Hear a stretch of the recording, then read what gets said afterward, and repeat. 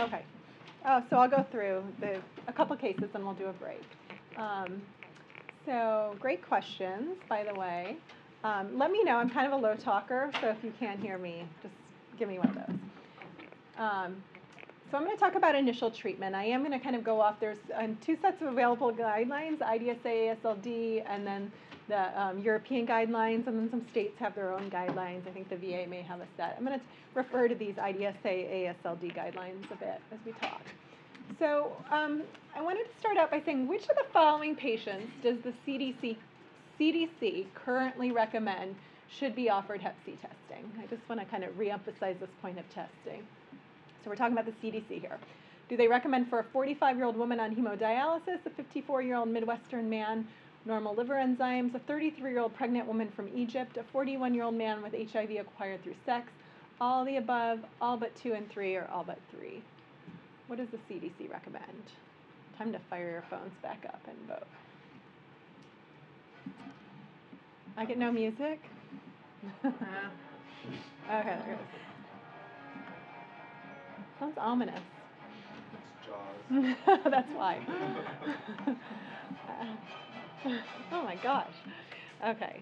So, so I successfully tricked some of you because Arthur talked about the guy. We now recommend testing pregnant women, but actually that's the IDSA ASLD guidelines. The CDC doesn't yet recommend that, but I am hoping they'll change. So it was the same in your pre-test question if you weren't sure. The CDC recommends HIV and Hep B testing, not yet Hep C testing, but I'm hoping they will change soon given what we know about the opioid epidemic and the rates of positive in that group that we've already talked about. So the wrong answer was the 30-year-old pregnant woman from Egypt. They also, Egypt might have also caught your attention as a place that is quite endemic for Hep C, but the CDC doesn't recommend testing based on being from an endemic area either. So, but I think, as we discussed, if universal testing becomes adopted, everybody gets a one-time Hep C test like they get HIV tests, we'll catch some of these groups that aren't being caught.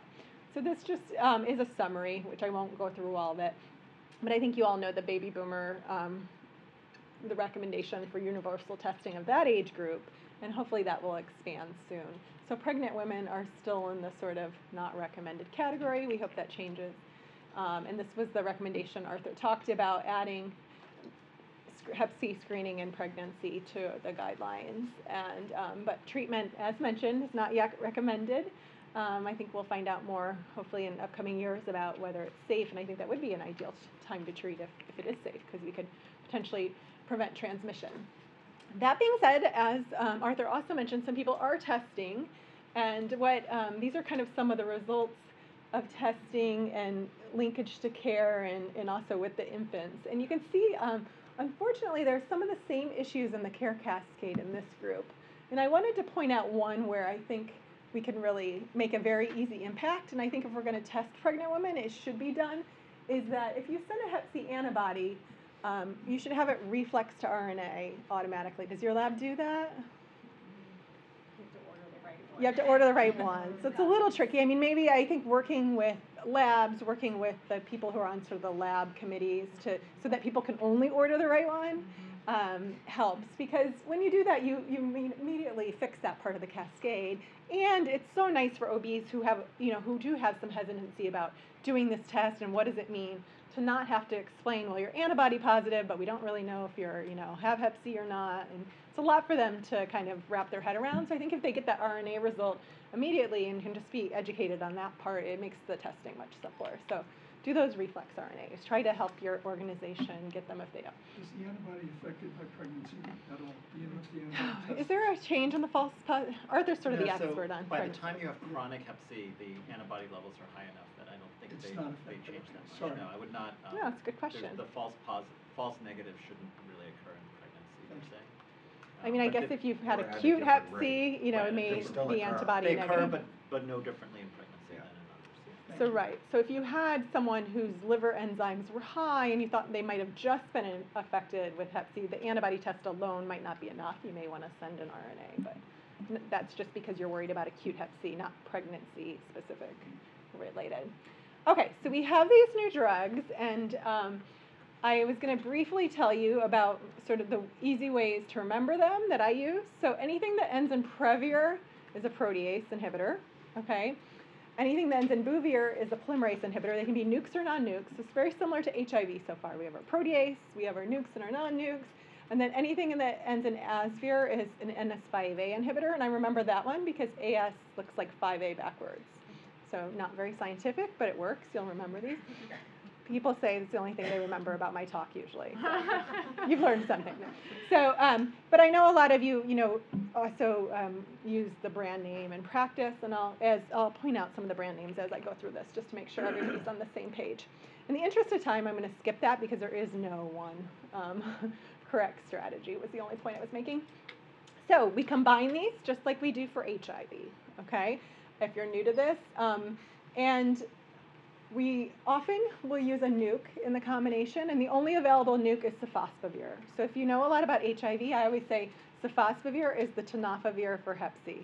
Okay, just saying, it's very similar in kind of potency and high barrier to resistance. It's renally cleared, helps one way to remember it.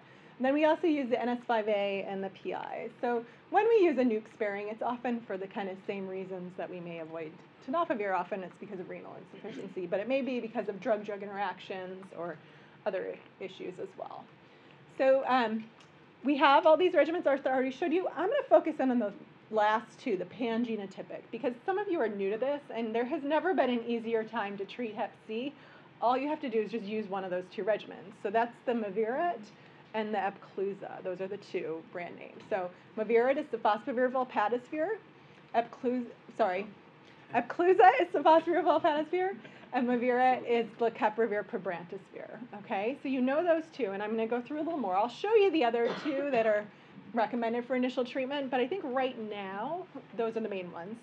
The availability of generics coming up next year might change this a little bit. I guess that sofosbuvir ledipasvir is going generic, which is Harvoni, so that may change, may affect how some formularies use. So that one may be a good one to know as well.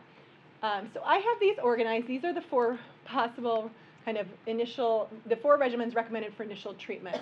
As I said before, I would focus in on these two pangenotypic ones over here, but I have them organized that the top row don't have the nuke. The bottom row has the sofosbuvir, okay? So the bottom row is not your preferred for dialysis patients, whereas the top row can be used. However, the bottom row would be preferred for patients who have more severe liver disease, because the top row both has, can't see it because I didn't spell out the names, but both has the Previrs, that's the protease inhibitor classes, and those you cannot use in decompensated liver disease. So Ken just taught you how to recognize decompensated liver disease. So if you see that, you know not to use a Hep C protease inhibitor. Don't use anything that ends in Previr. But these two could potentially be used. So you're not normally going to be treating those patients, but you will be treating some patients with renal disease. So it's important to know that those top ones would be preferred. So there were a lot of scenarios that used to be hard to treat listed here. I can say now that all of these groups can be treated with very high cure rates. There's really no hard to treat group anymore. Everybody should be treated and you'll have success. Now that being said, for the new treaters, I guarantee you something in one of your first patients, you'll have a non-success. It's like always happens. Don't give up right there. You didn't do anything wrong. It's just like a statistical fluke when that happens. Like your first patient you treat doesn't get cured and you're like, everything was going right. Why didn't they get cured? But in general, if you keep treating people, you will cure way more people than you don't cure, and you'll find it so rewarding to cure people. It means a lot to people to get rid of hepatitis C, not only from a medical level, but an emotional level as well. So you're going to help me treat this patient. So get ready to vote. Pay attention. So 26-year-old Caucasian woman has genotype 1b, doesn't have cirrhosis. Her Hep C RNA is 1.2 million. She was tested and diagnosed during her last pregnancy. Very low scarring. This was a non-invasive test that we didn't really talk much about. That's a send out to, but you could do the same thing with FibWarp calculation. You would have gotten, she has very low fibrosis. She has a seizure disorder, is on Keppra. So which of the following regimens would not be recommended for her? She has genotype 1b and no cirrhosis. Which one wouldn't you use?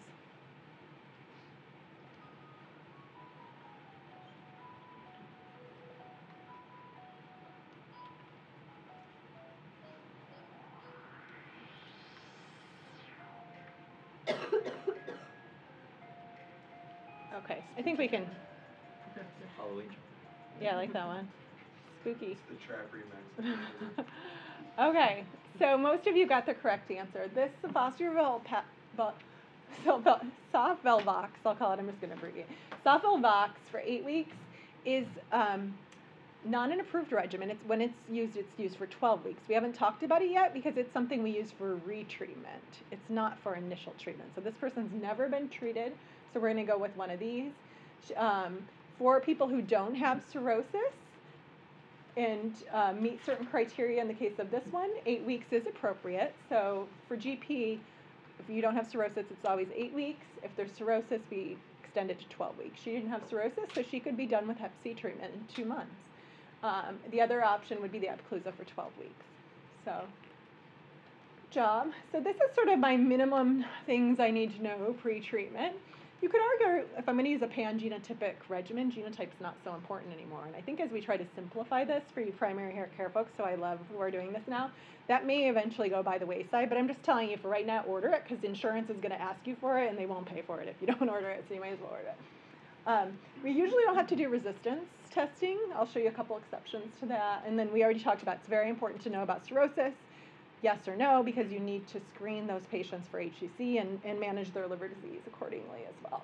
So there's all these things. So I am also in an AATC site, and we have this helpline in New York that handles PrEP and other things and Hep C related questions too. You're welcome to call it, but if you do, like, feign a Brooklyn accent, because I heard that it's only for New Yorkers. So just say a lot of, like, forget about it and stuff like that.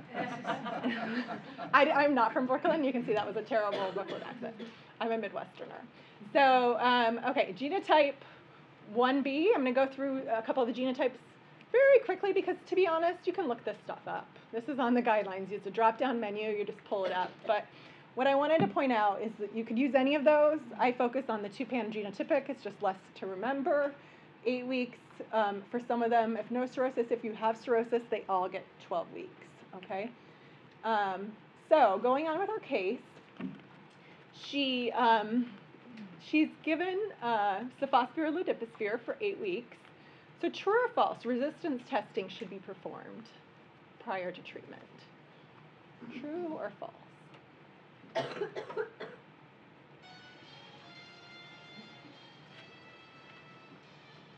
We would do this if we were starting our first round of HIV treatment, right? We test for resistance. Should we for Hep C? Let me tell you, there is a 10 to 15% rate of mutations associated with resistance to NS5A inhibitors out there. Does that change anyone's answer? Okay, show us the response. Okay, no, it shouldn't have changed your answer. Overwhelmingly false. We don't need to do resistance testing for any of those for genotype 1B. For genotype 1A, it's a slightly different story.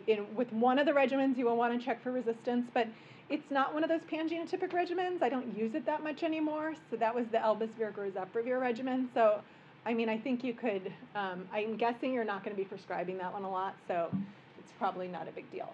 But there is this 10 to 15% of rate of background NS5A resistance mutations, but fortunately when we use combination therapy, they don't seem to affect outcomes. So there's only those couple scenarios where we look for it, so that elbasvir-gorzaprevir is one of them. It definitely does affect its response rates for genotype 1A. For genotype 1B, it doesn't matter at all. So it's only genotype 1A with that regimen that you need to worry about it. Personally, I think that's like too much for some of you to be worrying about. Just stick with the pan-genotypic regimens and you won't have to worry about it. So that's what it does. So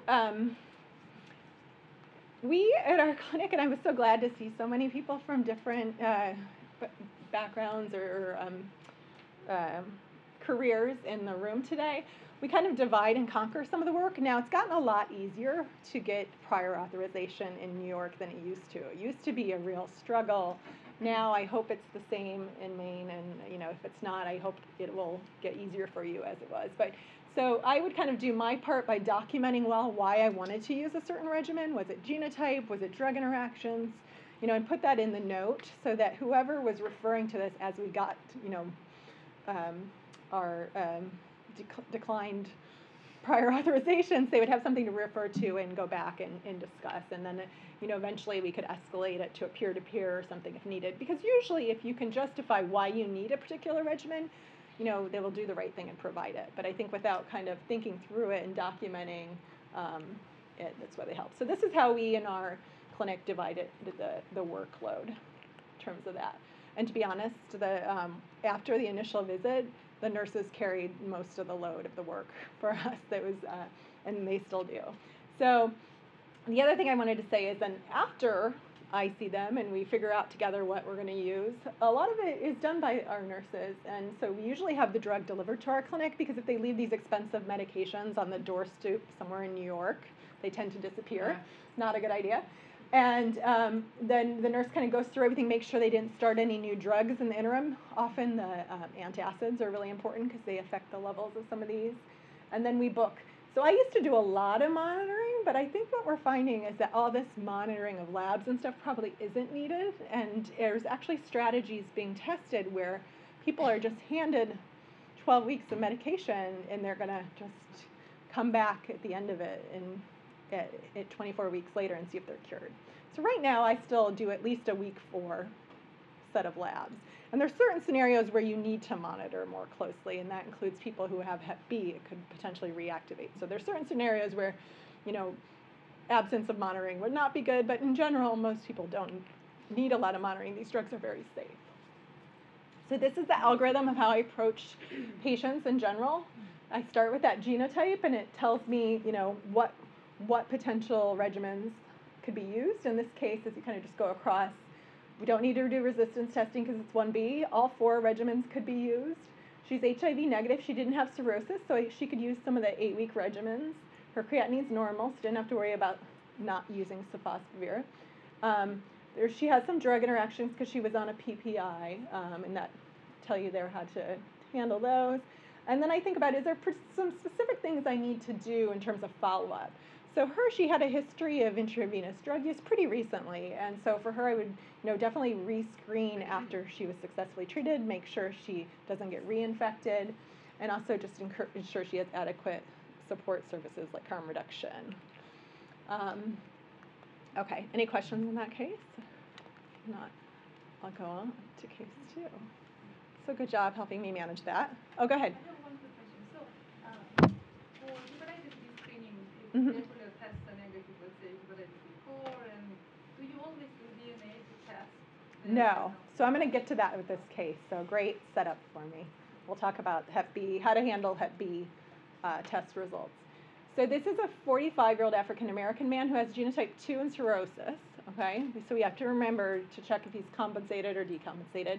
His Hep C RNA is 221,000. He'd never been treated.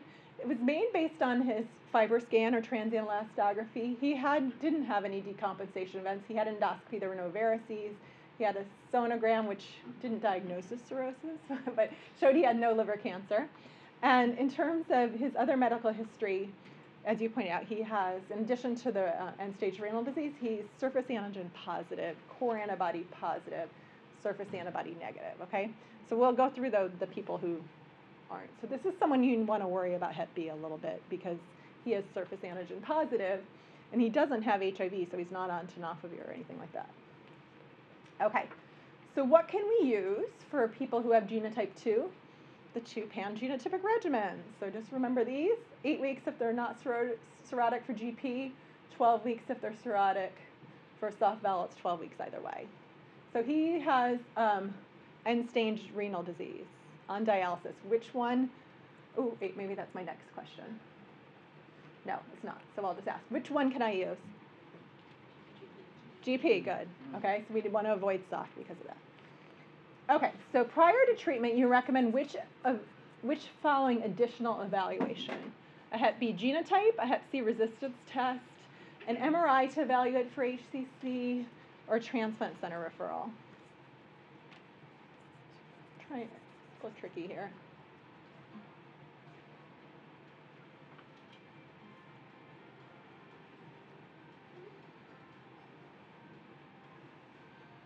Okay, go ahead. Law and Order, that's the best. People are tiring. Who knows the theme song? Oh, Law and Order, Law and Order.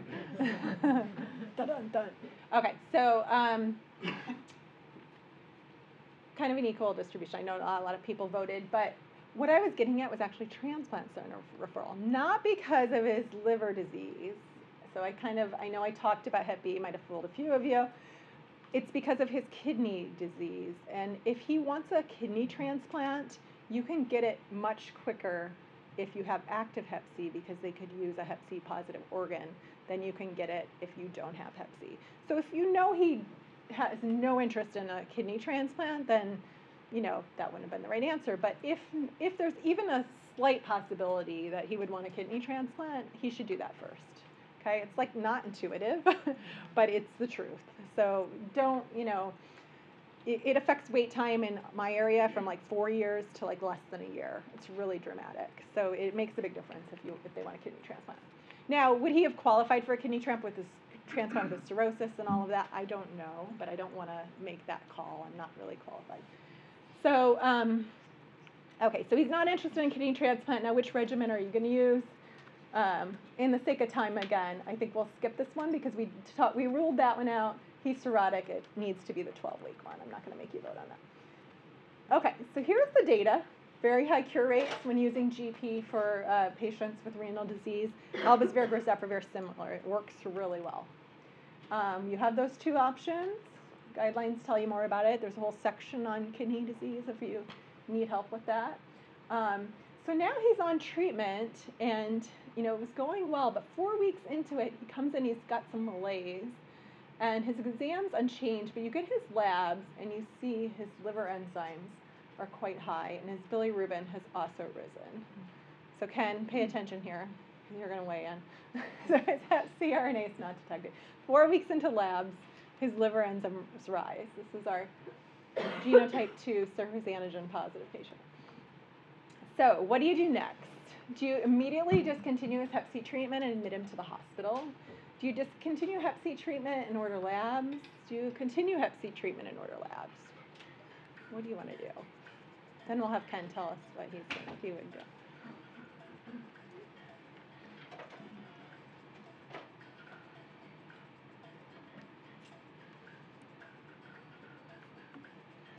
Okay, let's see what people would do. So most would continue and order labs. Do you agree with that? I do. Yeah, I think I do too.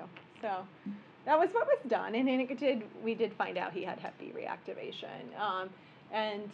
But I think some other possibilities could be hepatic decompensation. He got a Hep C protease inhibitor, but he was pretty compensated from the beginning, so that's not likely to happen. Another viral infection would be something else to think about. The Hep A outbreak going on.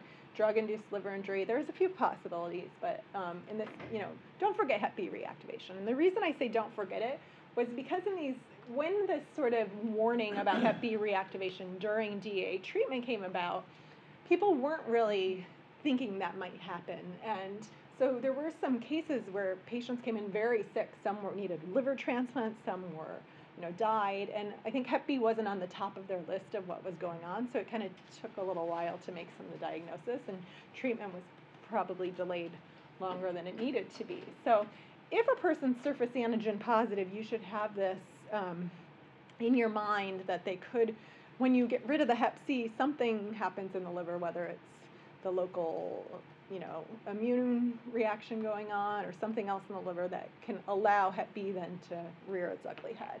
But who's most at risk of that? It's the surface antigen positive people. To your question, if someone's only core antibody positive, their chance of reactivating is very low. So if they're core antibody positive, surface antibody positive, I do not check a Hep B DNA prior to treatment. If they're isolated core antibody positive, where their surface antibody is negative, I probably would in that case. Most of those will be negative. If they're surface antigen positive, you absolutely need to check a DNA and decide if they need treatment. Okay, and so then who do you monitor? Well, you monitor the surface antigen positive people with DNAs during treatment. If they're just core antibody positive, those are the people I would only check if they came in kind of like that guy. If they came in and didn't feel well, or if their liver enzymes were rising, that's when you monitor for the DNA and see if it could be Hep B. So Any questions on that? That's in the guidelines, so there's a whole section on that in the monitoring section if you need to review it. Okay, so quickly, and then we'll, I think, take our break. This is the algorithm I used for this patient. So he was genotype 2, didn't need resistance testing because we're going to use a pangenotypic regimen, and you don't test for resistance with those two. He's HIV negative, he's cirrhotic, and so we can't do any 8-week regimens. He is compensated, so it's okay to use PIs, and it's okay for us to treat him. His creatinine clearance is less than 30, so no sofosbuvir. Again, he was on a PPI because isn't everyone. So you have to look into those interactions. And then cirrhotics need monitoring after treatment, right, for their liver disease and for HCC. And then his Hep B surface antigen also needed monitoring. So that was just the other little point to think about with that patient. Okay, so I had you're covering the co-infection case, so so we'll hold off on this one. But so we'll take our break. Great.